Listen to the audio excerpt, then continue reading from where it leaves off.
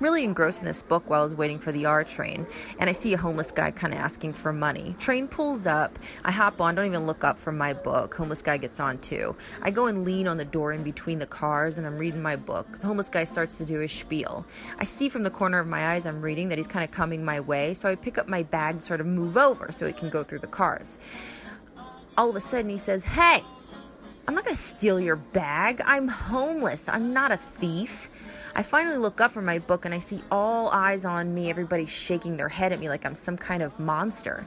And I say, no, I was moving over so that you could pass from this car to the next. Teenage boy looks up at me and says, "Oh, come on, lady, we're in the last car." I look back and he's right. Everybody's staring at me in disgust, and I know the one thing I could do to save myself is give this homeless guy $1. But instead, I just look down and keep reading my book.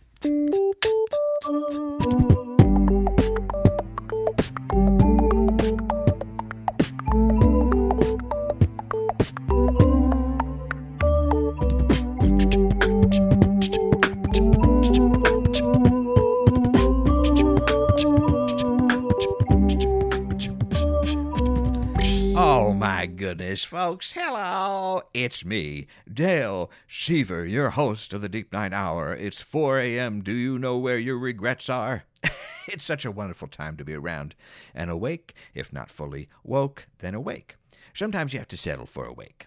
We'd all like to be woke, but I'm involved in a lot of stuff on my phone, so I can't give all of society all of my attention all of the time.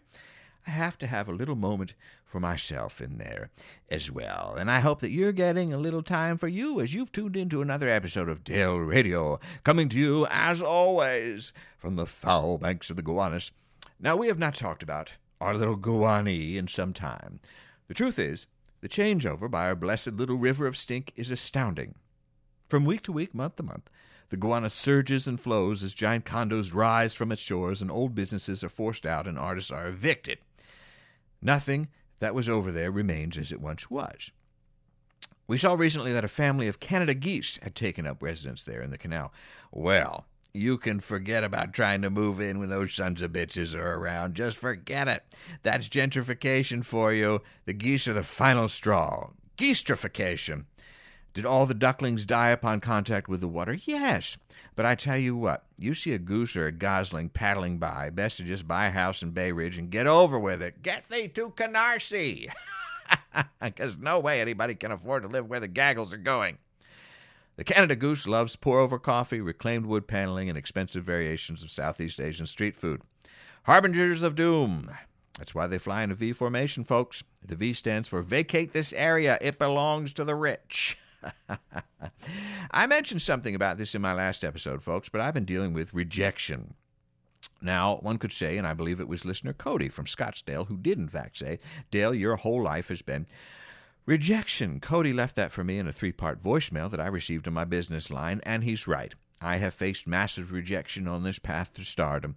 But when it all comes at once, it's hard to remember that there are good things happening as well. Did I land a great new podcasting platform? No, I did not. Did I sneak into a major publication? No, again. And here I'm basically telling you the answer by asking the question. Comedy festivals, invitations to cool parties, the co-ed naked reading club, I've been told no thanks by so many people, it's just starting to wear me down, is all, to be completely honest. But, Dale, you sound like a negative Nancy. What about the floor wax commercials? True, I have been paid in several hundred bottles of America's leading floor wax. So, I do have very shiny floors. As it turns out, I also have shiny teeth because I accidentally used it as a mouthwash. Refreshing. Not unlike eating a Hershey bar. When I look at this show and all the wonderful people we've had on this program, well, it does give me a little bit of hope. It does. We've had Oscar winners and Peabody winners and stars of SNL and Comedy Central and all manner of winningish things. And I'd like to bring your attention to a couple of fine items for you to catch up on from our guest, Anna Dresden. I love my conversation with Anna. She's a stand-up and a wonderful improviser, and she has a book out right now called How May We Hate You, based on her experiences as a concierge in a major New York City hotel. You'll recall that we even talked about this project and its origins in our chat together back in Season 6. Oh, do you remember Season 6? I don't. The book is available for order or purchase wherever books are sold, or in certain places you may have to barter for one. I suggest not selling your body unless there's absolutely no other choice. It's a fun read. And our dear friend Phoebe Robinson has tons of things happening for her. Oh my gosh, she's got a new book coming out as well called You Can't Touch My Hair, and other things I still have to explain. So look for that along with her podcast Two Dope Queens with Jessica Williams from The Daily Show. I'd also suggest seeking out her project for Refinery 29, part of a slew of new lady-centric comedies. Videos that have been masterminded by our most excellent producer, Julie Miller. Julie did our web series, Spending Time With, and now she's got some amazing projects in the works, and they're all worth it. Not the least of which is part of this Refinery 29 Slater show. It's called Womanhood, with former guests Joe Firestone and Aparna Nancherla. Quite possibly one of the funniest things out there right now, I dare say. I did it. I said it. Seek it out. Success is possible. That's what it tells me. All these wonderful people, anybody that's been on this show, you go through the list of the friends on this show, of former guests, and my gosh, they're all doing so well. It has to give you a little bit of hope. Has to. Now, onto the show. Onto today's show, this rocket ship to stardom that I'm on. We're fortunate today to have a short character portrait. You remember those? We used to do those a lot. I got one up again, and the voice you heard at the top of this program is not mine. Surprise! But that was a friend of this show, Julie Katakis, and isn't that the way of things? I love subway stories. I could do a whole show about people on subways and what you're interacting with. Today on the subway, for instance, I saw a woman furiously tearing up her mail and putting it into a plastic bag for later insertion into her larger bag. She drank a muscle milk first. You got to get a lot of energy going if you're going to rip up all your mail. And then piece by piece, she looked at it, opened it, read it, and then tore it into little bits and stuffed it in this plastic bag. Very curious.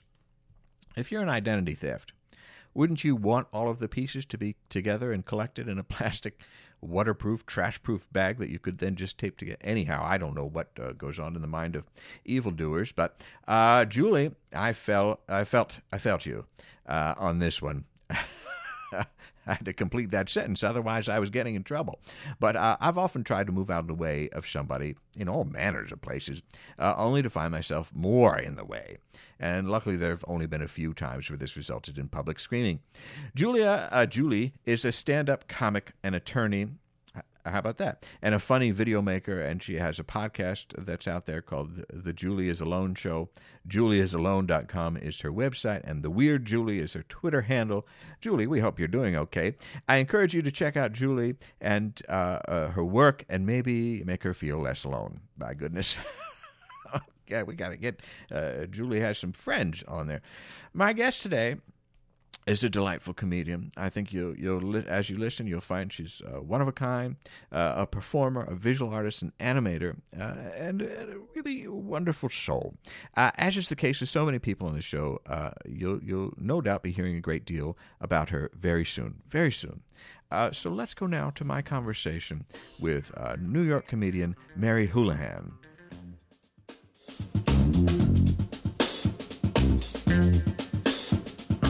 Oh my God, Mary Houlihan, lady about town. How are you? Good. Welcome to the show. I'm so glad you could join me. Same. This is terrific. A multi-talented individual that's made a number of the top comedians to watch lists, I know. Congratulations on all your success. I gather you had a big evening last night. Yes, I had a big evening. What were you doing? I had a callback audition for Montreal Just for Laughs. That's how everybody talks in Montreal too, isn't it? Kind of a hushed but excited whisper. A harsh whisper. That's kind of like you're at a truck rally, but you're maybe a golf announcer. Yeah. How did it go? Now, just to explain, before you answer, sorry to interrupt, but Just for Laughs, a big comedy festival in Montreal where everybody who's everybody gets discovered. Yeah, and people freak over it. People freak out. So I'm glad that it's over. So you made it through whatever the first hurdle was. Yeah. Which is what? Because I don't know anything about it, really, the actual process of it. So the first thing I did, I was in the character division. There's also a stand-up division. So I sent a video of 3 characters, and then they sent me an email and said, "You're invited to the audition." And so then I had my first audition at UCB East, and that went great. And then I got another email, "You're coming back to another audition." Well, that's terrific. And where were you when you got that news? Did you know you did pretty good in the first one? Yeah, I think so. You felt good about it. Yeah. So. And is it material you've done for a long time? Yes. The first audition, I did this character, Hot Mary. I don't know if you've seen that. This is the kind of a long dark hair, gal in the shorts. Okay. Yes. So I did her for like the whole time, and I had a guy that's really good at beatboxing, and Hot Mary rapped, and it was a whole thing. So they liked that, but they were like, next time, do more than one thing, you goof. Oh, sure. So you do that for what, 5 minutes or so? What's the time? 7. 7 minutes of Hot Mary rapping with a beatboxer, and you get called back, and do they tell you they want to see more characters? Yeah. Yeah. So you had some other ones on deck. Yeah. And who were they? I did Stevie Nicks. I've been doing her for a while. Yes. And I did Barack Obama. And I did Donald Trump. Yeah. All natural ones. Yeah. I would peg you for. Yeah. Yeah. How does the Barack go? Social. Malia. America. Yeah, and that's right. Just That's right. A lot of that. And as Stevie Nicks, can I get you to do a little Stevie Nicks? Okay, let me think. What should she say? Well, what she was saying last night was like, "Ooh, everybody, let me see you do the Fleetwood Mac clap, ladies." Yeah, just a lot of neighing, I guess. That works. Almost like a lamb. Or like a sheep. A sweet lamb. Yeah. So, and you felt like it went well, this callback? Yes, I think I felt more confident after the first one, though. Yeah. But I still think it was good. Maybe they'll pick me. Maybe they won't. How many people were up there with you? I think there were 8 in my showcase. And there were 2 other days in New York. And they also did it in other cities. Sure. And it's a kind of a weird time, right? Isn't it like at a midday? Yeah, it was at 6 p.m. 6 p.m. It's tough to get a crowd at that time. Yeah. I would imagine. It's weird. Yeah. The sun is out. Yeah. Yeah. Yeah. I've done shows in basements for nobody, but it's it can always be tough. Yeah, but then people are revved up in a basement. Oh, yeah. But you had some people that were there and excited to see you, I'm sure. Yeah, people were revved. They know that it's a big deal. Your friends or whoever was there. Mm-hmm. Yes. Yeah. Well, that's great. Congratulations. Fingers crossed. Thanks. I hope that it all goes well. Do you generally like to see character stuff? Yeah, I guess so. I tell you why. Because I like why I asked that question. Because I like characters. Sure. This show has a focus on characters and comedy all this season. That's what we've been talking about. But I'm walking down the street down here. I went for a ham sandwich. Not the drag performer who I had on last week. But I went to actually get a sandwich of ham. And I'm walking down there, and there's a billboard for this Lily Singh, who I guess is a YouTube star. I don't know her from anything. 8 million followers. God bless her. There's a picture of her wearing a wig and like a fake beard, and she's clearly doing different characters featured for YouTube, whatever. But I see that image with the wig and the fake beard, and I cringe. I have a physical reaction to that thing. I'm sure it's funny. Maybe. It might not. I'm not totally 100% confident it's that it's okay funny. If it's not funny. But there's nothing wrong with you. No, thank you. You might be right. Thank you. Do you have that sense, though? I feel like often around characters, I'll have a oh gosh. And then I'll get into it and it's fine. But when I think about going to see it, I have a little pang of, oh my gosh. What's this going to be? When I'm not pleased seeing characters, I feel like a lot of times you're at a show that's like variety. People are doing stand-up and this and that, and then someone does characters, and 9 times out of 10 they're practicing for a showcase, and they're like not like treating it like it's a show with an audience that is like happy to be there, and so their set is just like, I'm gonna do some characters, okay, this is whatever, and they just like act like they don't care, and they'll like do a character and then take off a wig and be like, that sucked, okay, next. And you're like, geez, act like you're having fun. That's right. That's an incredibly uncomfortable situation to be in. That's when I don't like seeing them. Mm-hmm. But I like it when people are super into it. Absolutely. Right? Yeah. Yeah. And then when it's part of a whole. Yeah. When they address the fact. Yeah. I like that. Well, when do you hear about this just for laughs? To cycle back to that for one brief second. When do you find out? I think in a month. All right. Yeah. And when does the actual thing happen? July. I think. Yeah. And you have an agent and all that stuff? Yes, I have an agent. Oh, congratulations. Thanks. She's so nice and cool. Yeah, well, that's what you want, an agent, I've heard. Yeah. You don't want them to be mean. No, not working on your behalf, certainly. Well, did you think you'd be performing at this level when you were there high on a hill in San Francisco at the Art Institute there? Oh, I don't know.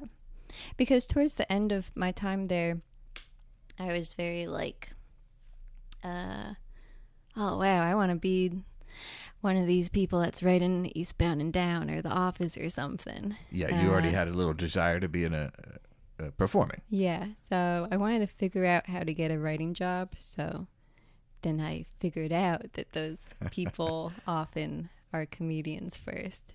So yeah, I don't know what I was thinking. Maybe I probably would have been like, The Office will be in their 14th season, and I'll play the new secretary. You'll glide in. Yeah. Yeah, Pam will have moved on. Mm-hmm. It'll be time. Well, let's go back to those days if we can, to San Francisco. I lived in the Bay Area in San Francisco for a number of years, and I go back to Sketchfest. The past 3 years, I've gone back to you. Did your first one this year? Mm-hmm. How was it? It was so fun. It's a good time, isn't it? I think that's among the best festivals in the country. Yeah. Not that I've done any more than that one, but it seems like they treat everybody real nice. I really liked it. Do you meet anybody exciting? Yeah. I was lucky to just be on this so great show, I think, because the video that I submitted was a character thing, not stand-up. So they were like, oh, we have this character show you can do. And it was like a debate, and it was with Matt Besser and James Adomian. Sure. And Paul Gilmartin and this other guy that was so funny, and I forget his name. That's right. It's a good lineup. Yeah, I was like, oh my God, these are all people I know, and they're older than me, and wow. That's pretty. So you submitted just as a performer, and they booked you into that slot? Yeah. Ah. So yeah. Fascinating. That was so fun. That must have been. It was a thrill, right? It was.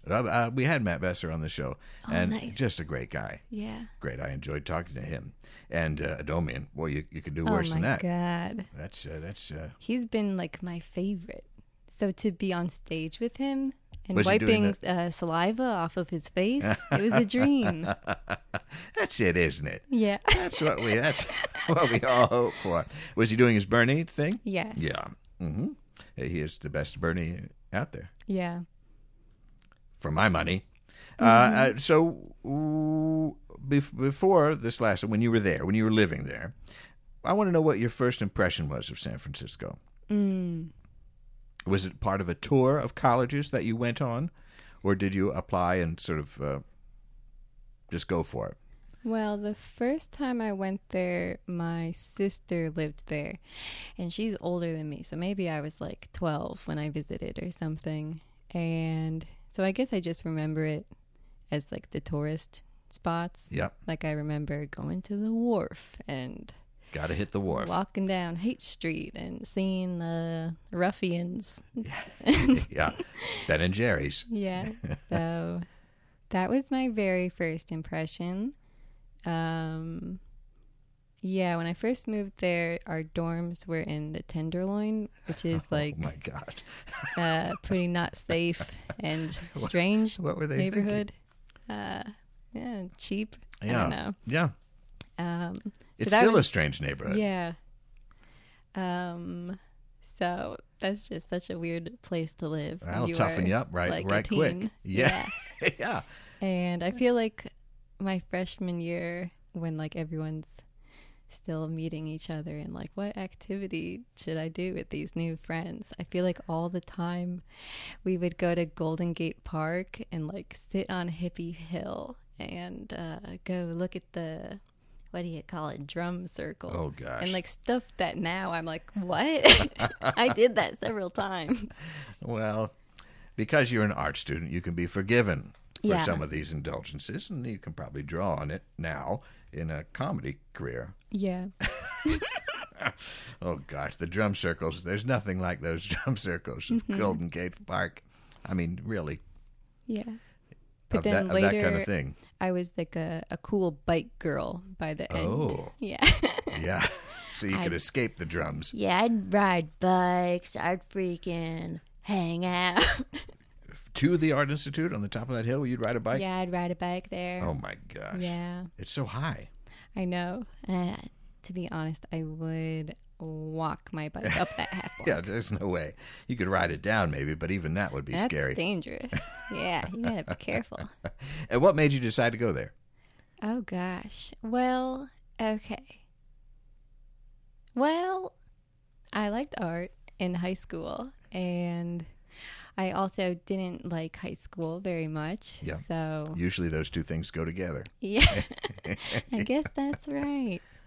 So I had loaded up on my course curriculum so that I could graduate early. And so I feel like I was like a good student, but since I didn't really have a year of like doing AP classes or all these things people do when they're thinking about college super hard, I wasn't thinking about that. I think in retrospect, if I was in high school longer, I probably would have applied to smarter places or something. But yeah, I think I was kind of like, oh, I like art and I have a portfolio that would get me in somewhere. And you'd been there once before, so. Yeah. And my mom also, like, because I had been talking about maybe wanting to go to art school, and she was like, I met this woman at a wedding, and she said that she went to this school. Do you want to apply? Some lady liked it. Maybe you'll like it. Moms are just trying to help, aren't they? Mm-hmm. And they come across somebody that has some connection, and they pursue it. Yeah. God bless them. Really, it's they just want what's best for you. Mm-hmm. You don't realize when you're just casually dropping things about a school that you could have an impact. Yeah. And change somebody's life. Yeah. Got to be careful at these cocktail parties. When not the mom, but you're the other person chatting it up. I had some of those influences. You know, people are saying, well, this is a good school because such and such went there. Or I have the neighbor kid and all this kind of stuff. And then you find yourself on a trajectory that you can't escape. But it sounds like it worked out okay for you. And you studied painting, which is one of the hardest ones, I think. Oh, yeah. It's because it can be anything. I guess so. Anything can be anything. Yeah, but painting is really like it's just painting can be anything. It can be on anything. You can make it whatever. It has no function. Yeah. Really?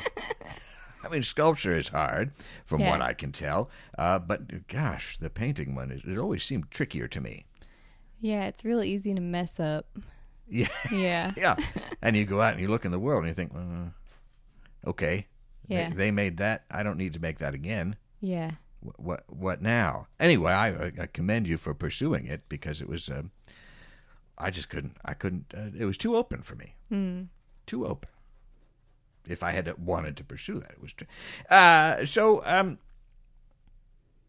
like to go up to the roof of that place, San Francisco Art Institute. Oh, yeah. You go take sometimes my then wife, and I would go up there, just have a slice of pizza Ooh, yum. And just sit up there and look, because you get a nice view of Alcatraz. Yeah. And all the water and Coit Tower. It's very such a beautiful nice. view. Beautiful up there. I went up there at Sketchfest because my show was at Cobb's, which is it's right there. next to... Right there. Yeah.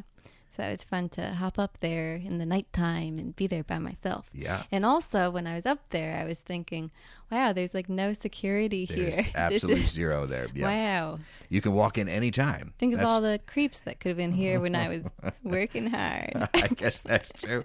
I used to like to go to that Mario's Bohemian Cigar Store, too. You remember that place? Yeah. Did you ever go there?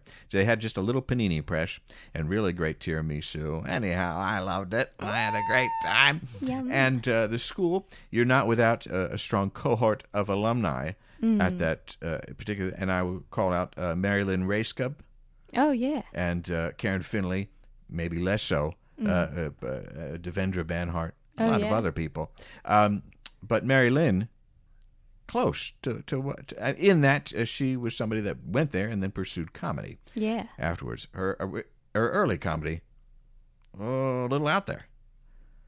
I don't think I'm super familiar with it. Oh, that's what I recall. Yeah. Slightly confrontational, a little weird. I'll check it out. Yeah. I feel like the only stuff I've seen of her is like post 24. Yeah. And so kind of talking It's about honed. what her real life Yes. is after being on a famous show. Exactly. Yeah. Right. That sounds interesting. I want to check Yeah, that I think out. it's worth digging up some of that stuff. And SFI, of course, has famously had new genres, Yeah. which is another one of these so open it can be anything. Yeah. It's a catch-all. I think they worked to define what that was going to be, but that was where what happened. Performance, art, Yeah. video, stuff, anything. Were you involved in that? I took a new genres class my first semester, and I just so hated it and never went back. But you got into animation while you were there? Yeah. Yeah. Through new genres or just through the film department? No. How did it start? Well, heck, I took a class once with Jason Yeagle. Do you know him? Sure, yeah. So... I own one of his drawings. Oh, cool. He's a His great drawings guy. are great. Beautiful. So he was like a visiting teacher, so had one of those classes that's kind of specific or has some sort of weird theme. Known as a kind of a painter, certainly. He's a great draftsman, illustrator. He's Yes. kind of some of the MF Doom album covers. Yes, you've probably seen his stuff Just on completed albums. a big mural. Handsome guy.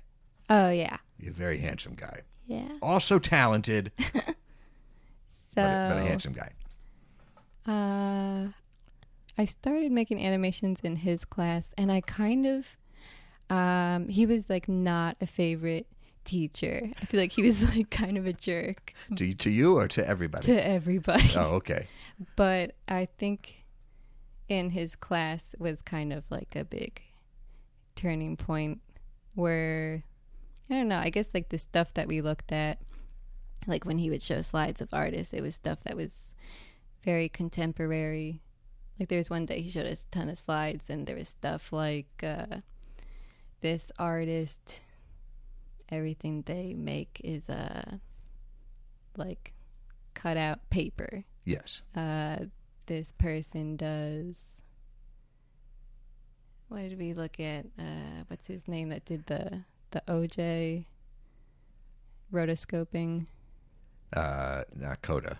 Yeah. Kodazawa. Yeah. Yeah. So all like stuff like that was like painting adjacent. Yeah. But like playing with the medium, and in a way that I liked so much more than like new genres, which was too like spacey and so conceptual that there isn't even anything physical to look at. Yes. So It became problematic for that department. Yeah.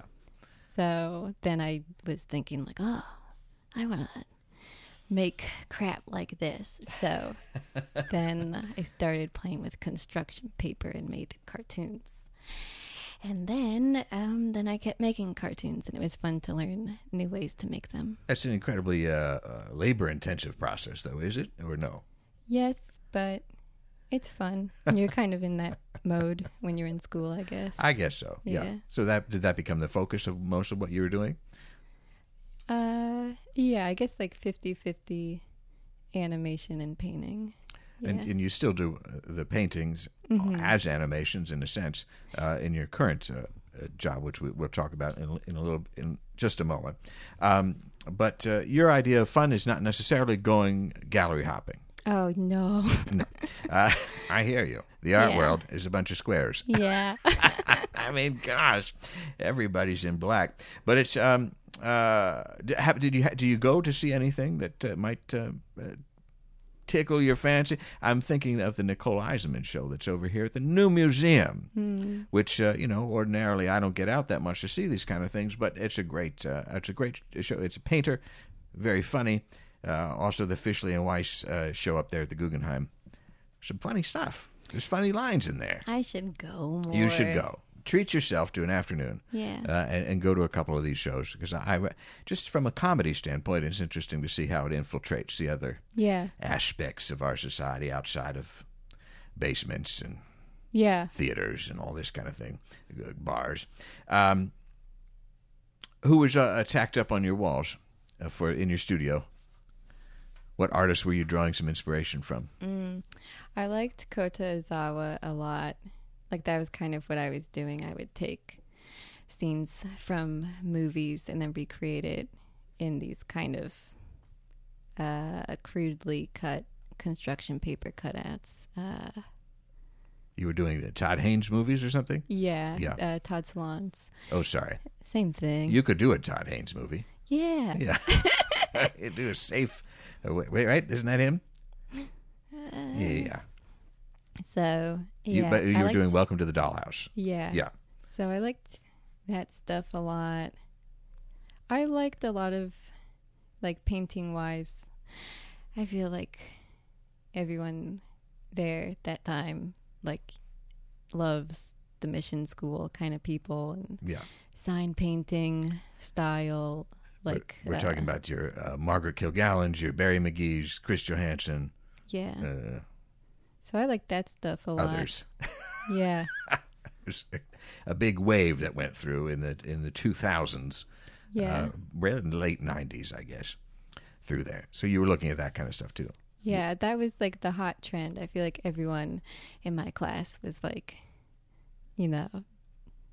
doing that, but like slightly theirs in some way, but like extremely that. Yeah. Right. Hard to avoid. Yeah, it is. I think, especially there. And I gather you didn't see a lot of comedy in San Francisco. That wasn't a thing for you.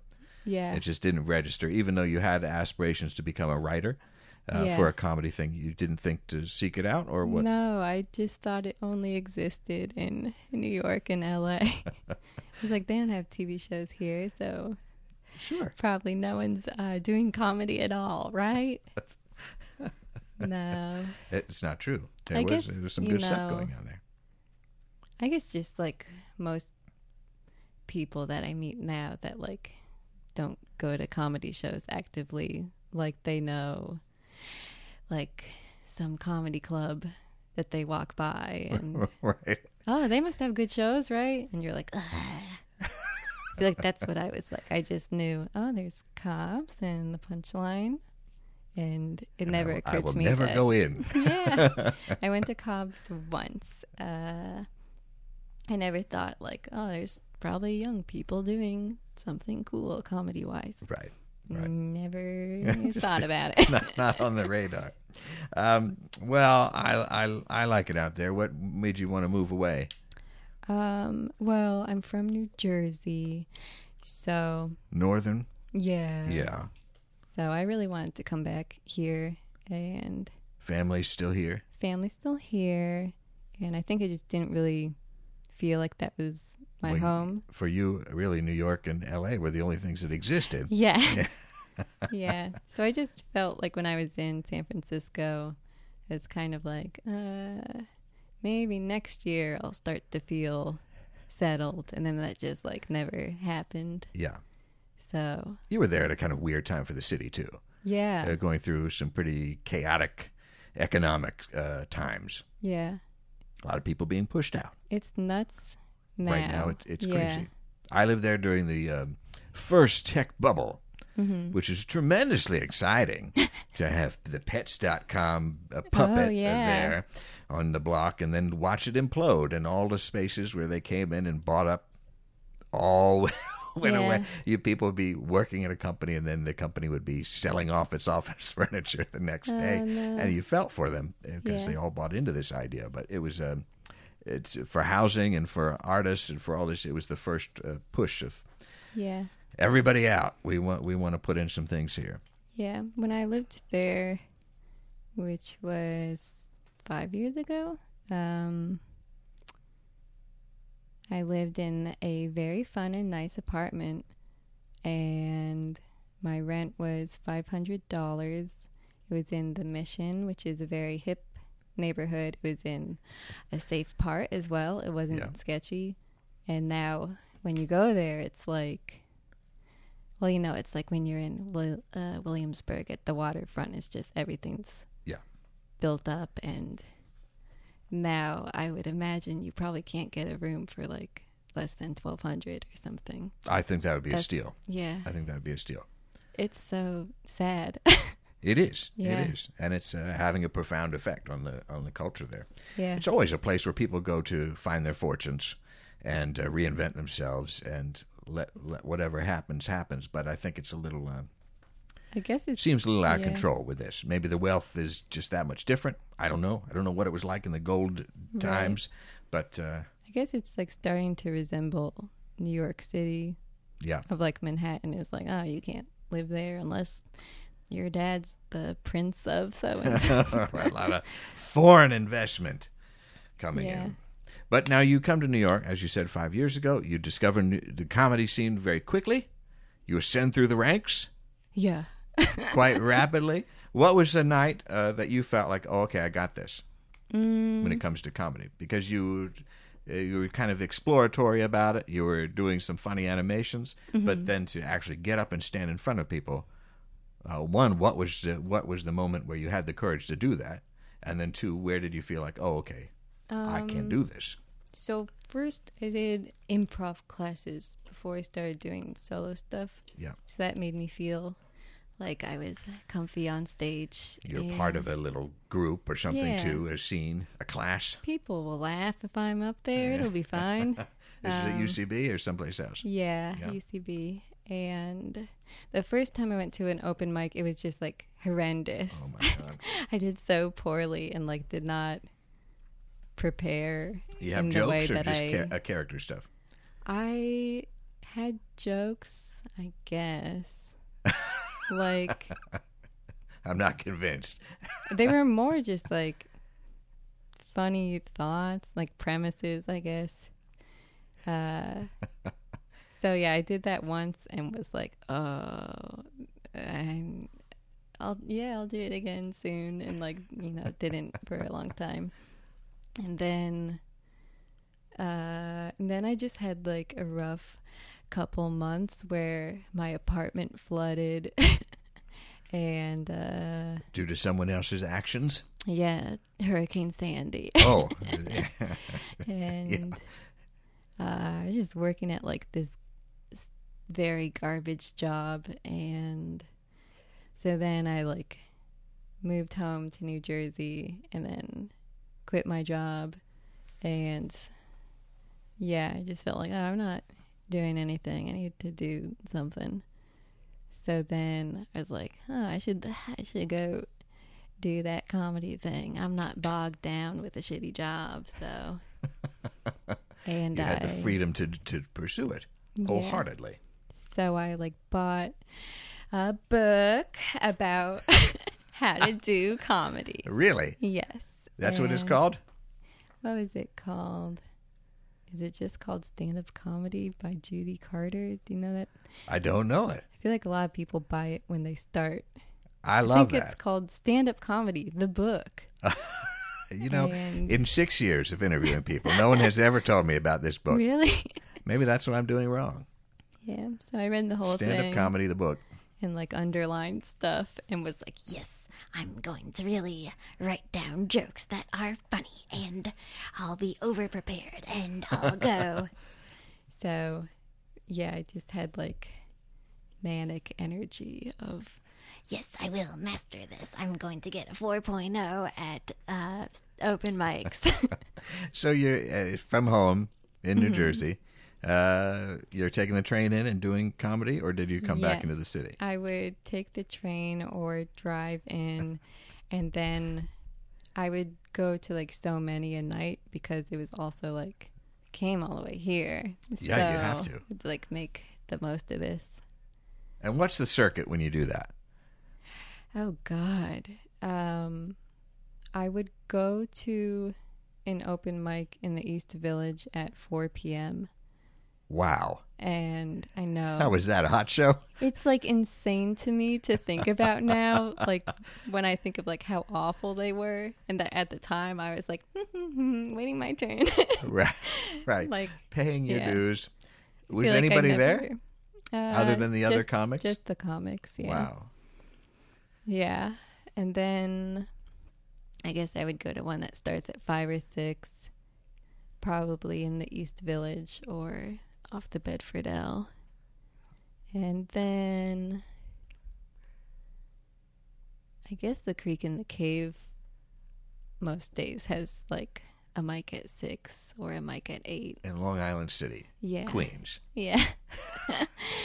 And what time do you leave to come in and do this stuff? You're on the New Jersey Transit or the Path or whatever. Yeah, so if I'm going to do a 4 p.m., then I'll leave at 3. And then at the Pit, they used to have late mics, like 11 p.m. Uh-huh. So that would be my last one. And then back on the train and back out there.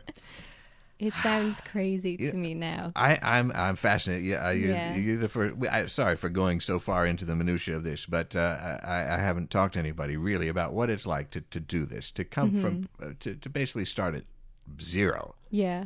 People find UCB and then miraculously they're on Comedy Central or something. It seems, but there is this work that and I know that there's work that goes into it, but it's really it's that. Yeah. It's that depressing. It's a 4 p.m. open mic. I guess you're just around people that are equally excited. Yeah. And there's always people that are just starting that are. I mean, that is the thing. That's the gig, right? You got to do that. So I feel like it's like easy to just not think it sucks because it's that's so and so that I see every day. They're my friend now. Right. And are you close with people you came up with through that? Yes, a few. Yeah, a couple of them are still at it. Yeah, I feel like when I first started, the people that I would hang around a lot with, I think are not like in my close circle now. I think now I feel like after a while you just gravitate to people that have like a similar style to you or something. Yeah. Yeah. But I remember Julio Torres and Joe Rumrill. When I first started, I think they were also starting, and we all had these short, I can't imagine Julio silly at an open one-liners. Mic. Yeah, so I feel like they were like two of my first friends that I'm still friends with now. Yeah. That makes sense. I think there's a certain rhythm, a certain off-kilterness to both of those guys. Oh, they're like me. We should hang out. Yeah, they're all from the same planet in a way. And the night that you felt like, okay, this is happening. I don't know. I guess just when I was going to open mics, especially the ones that are like at 8 p.m. and people are like excited and actually laughing, and maybe there's real people there. I feel like when I would do good at those, I would just feel like, oh, yeah. Right. Yes, right. People are delighted when I go up. This is really cool. It's such a good feeling. Yeah, I would feel so nice. And you incorporate the animation with the performance. When did that happen? Do you do that now? You do, right? Just with cartoon. Well, at Cartoon Monsoon, we like show people's cartoons in between our live stuff, and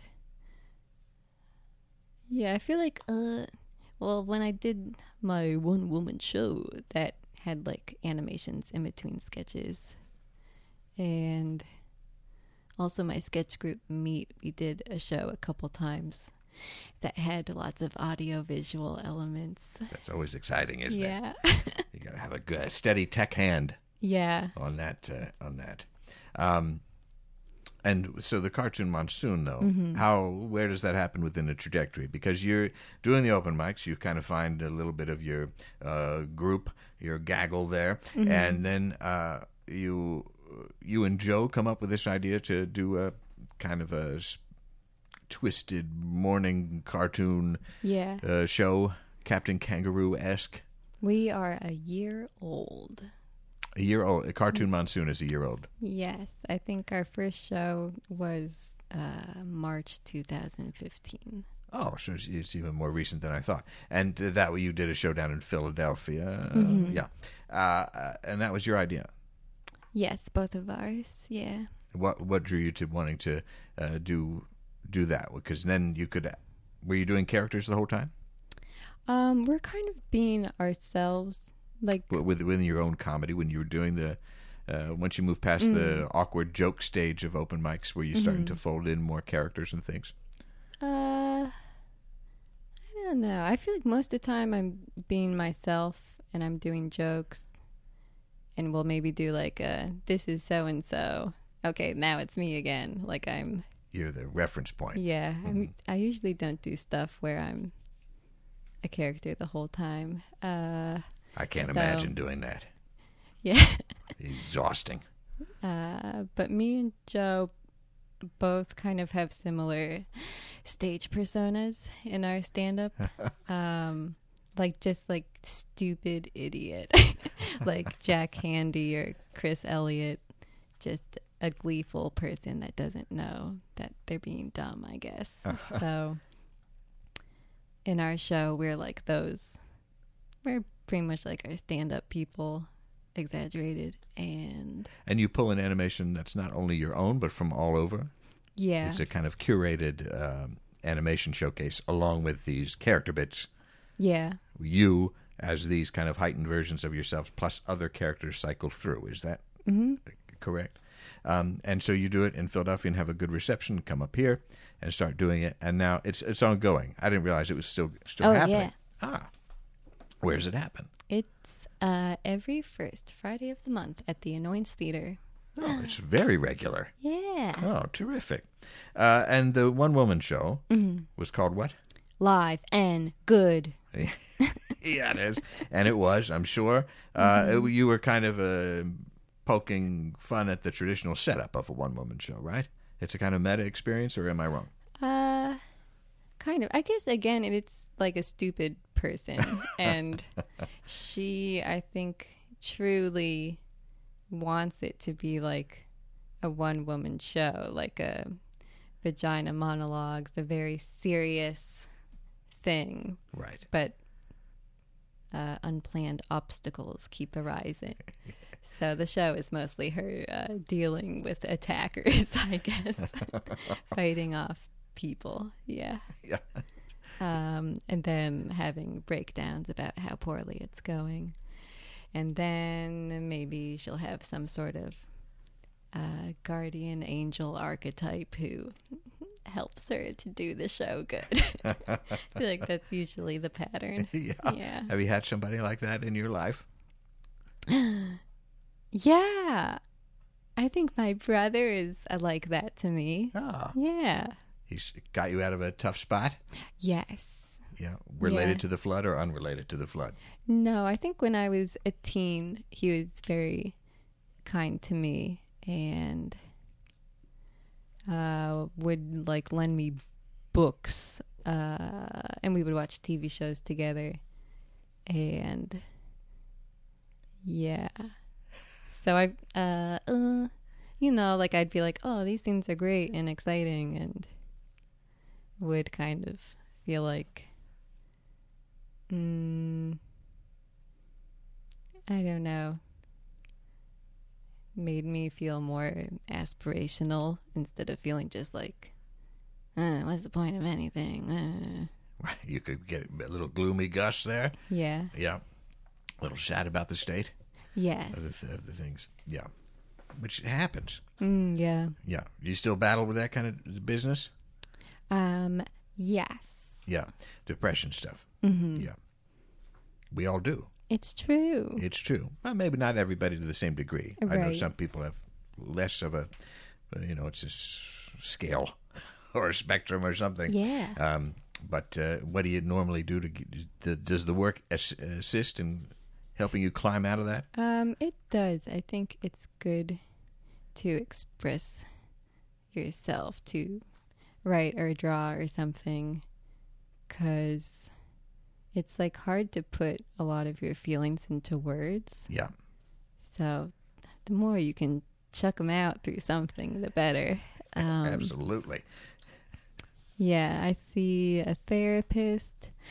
I just recently went on antidepressants for the first time in my life. And great. That's working? I found it very helpful. Yeah. So I would say to the listeners, if you don't like the idea of it, I'm going to tell you, I also thought it sounded weird.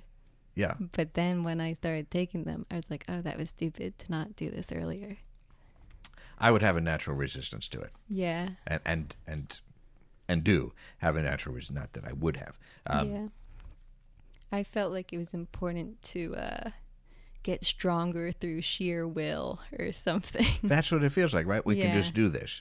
It's it's lazy. Like you're somehow weaker for seeking that as an answer. Yeah. Yeah. I'm with you.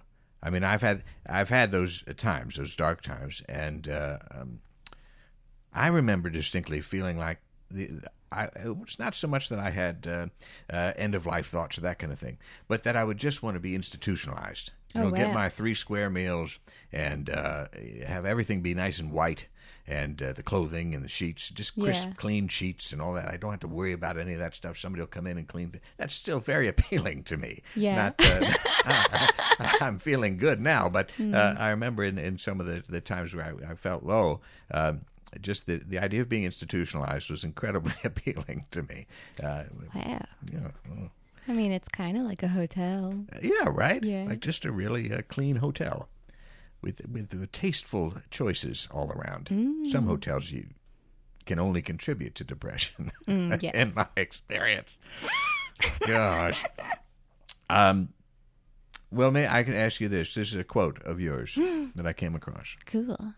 I'm pretty uncomfortable with earnest storytelling. I think it comes from not wanting to romanticize depression or misery.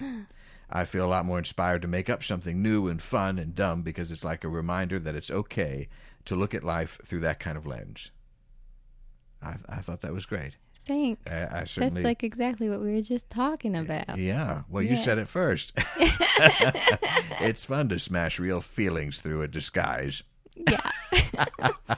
But to have an outlet is the important thing. I don't mean to make light of it, but sure. That's what it is. And really, it is the act of doing something. That's what's so hard when you get down so far. Is to take that first step is so impossible, at least in my experience. Yeah. And even with a therapist, I didn't have great experiences with them. One was above a bagel shop, and so bagels became kind of off limits for a while. And another one, I think, thought that I was her son, which created a difficult dynamic between us. So you got to have the right person, and if it's the right medication, good. And if you can have a creative outlet, oh my gosh, keep making things. Yeah, that's the key. And you keep doing it, and you feel pretty good right now. Yeah, this is all wonderful. Because as I told you, I was walking out there today, and I was looking at all the people that are around, and I just found it impossible to really believe that they were all real, and that they all have connections to other people who also have feelings, and they all go home to different places, and they check their phones and make their dinners, and it just was over. I'm not sure that they are real. Do you ever feel that way? Yeah, I think about that often, like if I'm on the subway and someone is being irritating to me. Yeah. Well, it doesn't have to be the subway. You know, if someone is walking slow in front of you or Right. sitting too close to you and you're like, they have space, where are they? Right. And you just get like so mad at this person in a way that's like cartoonishly mad.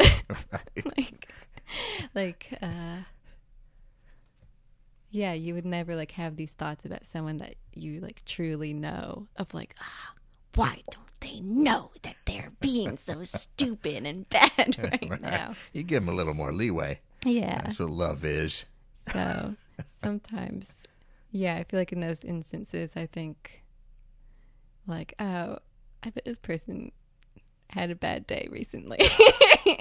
That's a better way to think about it. Yeah. I just merely wipe them off the face of the earth. Yeah. They're all just projections. I'm just going through my day, and then somehow they're here to give the sense that the city is populated in my reality. Mm-hmm.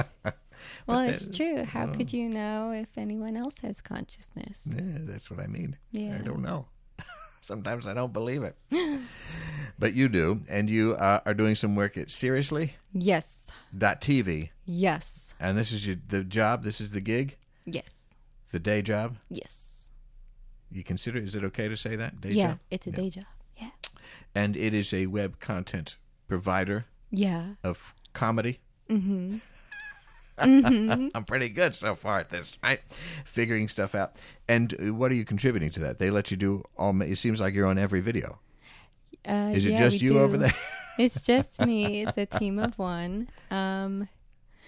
Well, it's owned by Hearst and Verizon, and two of our great companies. Yeah, and they have just like crazy demands. They want like 6 videos out a day, and they all have to be about politics and the news. And that's so many videos to make start from finish. That's like insane. That's a lot. And is that I'm getting the sense that's not your natural inclination to do comedy about this kind of thing. Yeah, it's not really what I'm drawn to. Current events doesn't seem like. Yeah, I never really like write jokes for my act about that. All right. But I like one of my favorite things was the Colbert Report. So yeah, great. I like it when stuff like that is done in a silly way. And you've covered, as you said, you do a Trump.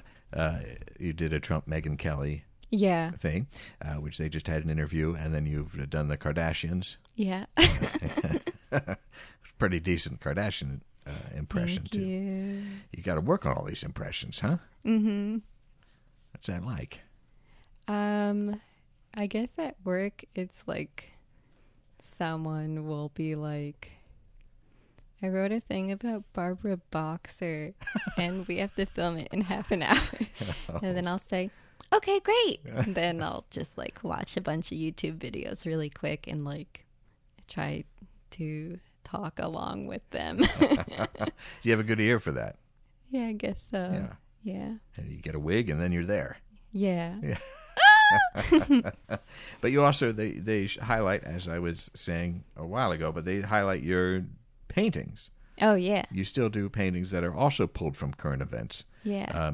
So that's cool. I had no idea that I'd be doing that when I started. That's pretty great. Yeah. And there, as I was saying, there's kind of like an animation because you watch you in process in a kind of time lapse do the drawings or paintings, and you don't mess up in those paintings. Right. It's pretty amazing skill. Thanks. Because you're drawing all manner of things. For me, I was like, now I got to start again. Let's do this again. But there's no missed brush strokes. Is it actually what we're seeing? There's some magic going on. No, That's pretty good. No That's just talent. Yeah. That's the San Francisco Art Institute. Well, the great thing about paint is when you make a mistake, you just paint over it. Oh, gosh, isn't that right? true? Then it seems purposeful to a viewer. That's right. Well, you also gave me the means to Google Dat Boy. Because I wasn't familiar with it. I had seen it here and there, but this is a frog on a unicycle. Yeah. obviously, which is somehow become Dat Boy. Yeah. Yeah. Mm-hmm. Do you know why it became Dat Boy? No. It's funny. Yeah. When you think of that little frog, it's just words and pictures. He's so funny. That frog is funny. Mm-hmm. Have you seen the Vaporwave music video? No. It's pretty beautiful. Yeah. It's just the frog. It's the frog unicycling, in the middle of the composition. And I think he might be getting slowly bigger. And it's that kind of, like the title sequence to Super Jail? Oh, uh-huh. So yeah, it's yeah. like the guy and the landscape keeps coming at you and Yes. changing. So it's like that. And it's very hypnotic and beautiful. It's a great time, isn't it? Mm-hmm. I mean, to have things like that that transcend art and comedy and the digital world, but also for comedy in New York. Yeah. You feel that? Yeah. It's seems like it's pretty decent. There's some good people out there. There are a lot of good yourself people. among them. And so it's been positive for you. Yeah. This is a good time. Yeah, I like it so much. Well, good. Yeah. That's great. So that thing, that thing, Cartoon Monsoon, happens every Friday. Ooh, every first Friday. Every first Friday. Oh, okay. Sorry. First Friday. I thought you were doing a weekly show with this. Still a lot. Yeah. The first Friday of every month at the Annoyance Theater. Have any other shows coming up? Yeah. I'm hosting a show called Future Forms with Sam Taggart, Joe Rumrell, and Julio Torres. It's like a stand-up showcase, and that's at Throne Watches on May 31st at 8 p.m. Throne Watches? Mm-hmm. Okay. It's a weird watch store in Williamsburg. Okay. It's very beautiful. I recommend that people check it out. I mean, not even just for the show. Just to come by for a watch. It's cool. They sell watches. Yeah. Yeah. I guess, from when I've been there, from what I gather, it's almost like one watchmaker's studio and like showroom.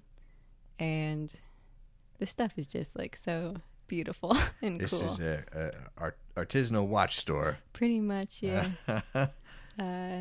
So yeah, he has used it as like a venue at night to bring in more money. That's terrific. Yeah. And then we'll follow along and see what happens with Just for Laughs. I hope that works out. And then are you taking other steps I know you've been on Jimmy Kimmel when they were out here for something in Brooklyn, little videos. But I wasn't talking or nothing. Well, you're still there. They put that credit down there.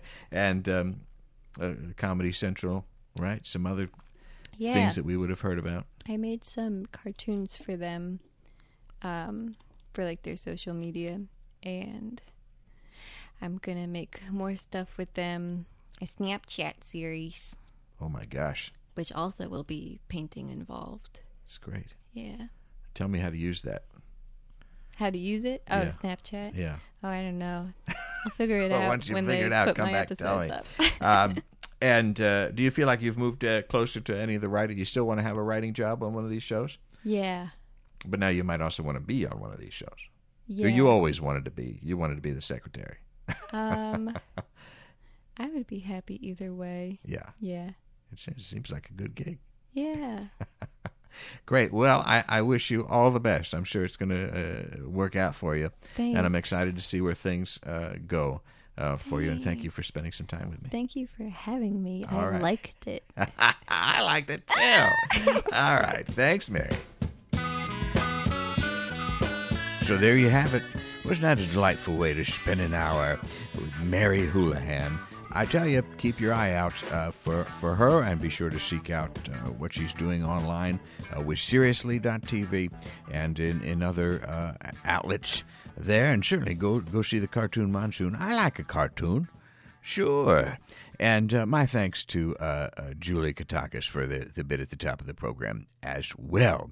That will do it for us here at Dale HQ, till next time, I will be singling out one of my empty whiskey bottles and telling it no repeatedly in an effort to assert some form of control over my own life. Oh, now let's get back to that great music that we all enjoy. Dale Radio is written and performed by James Bewley, musical director Steve O'Reilly, season theme composed and performed by Shockwave, podcast icon for season 8 designed by Jenny Fine. Listen to Dale on iTunes, SoundCloud, or Stitcher Radio, and follow the program on Twitter at Dale Radio or on Instagram at Dale Seaver. If you'd like Dale to come to your local VFW or Elks Lodge, simply drop us a line at daleradio@gmail.com. Thanks for listening. You're the best.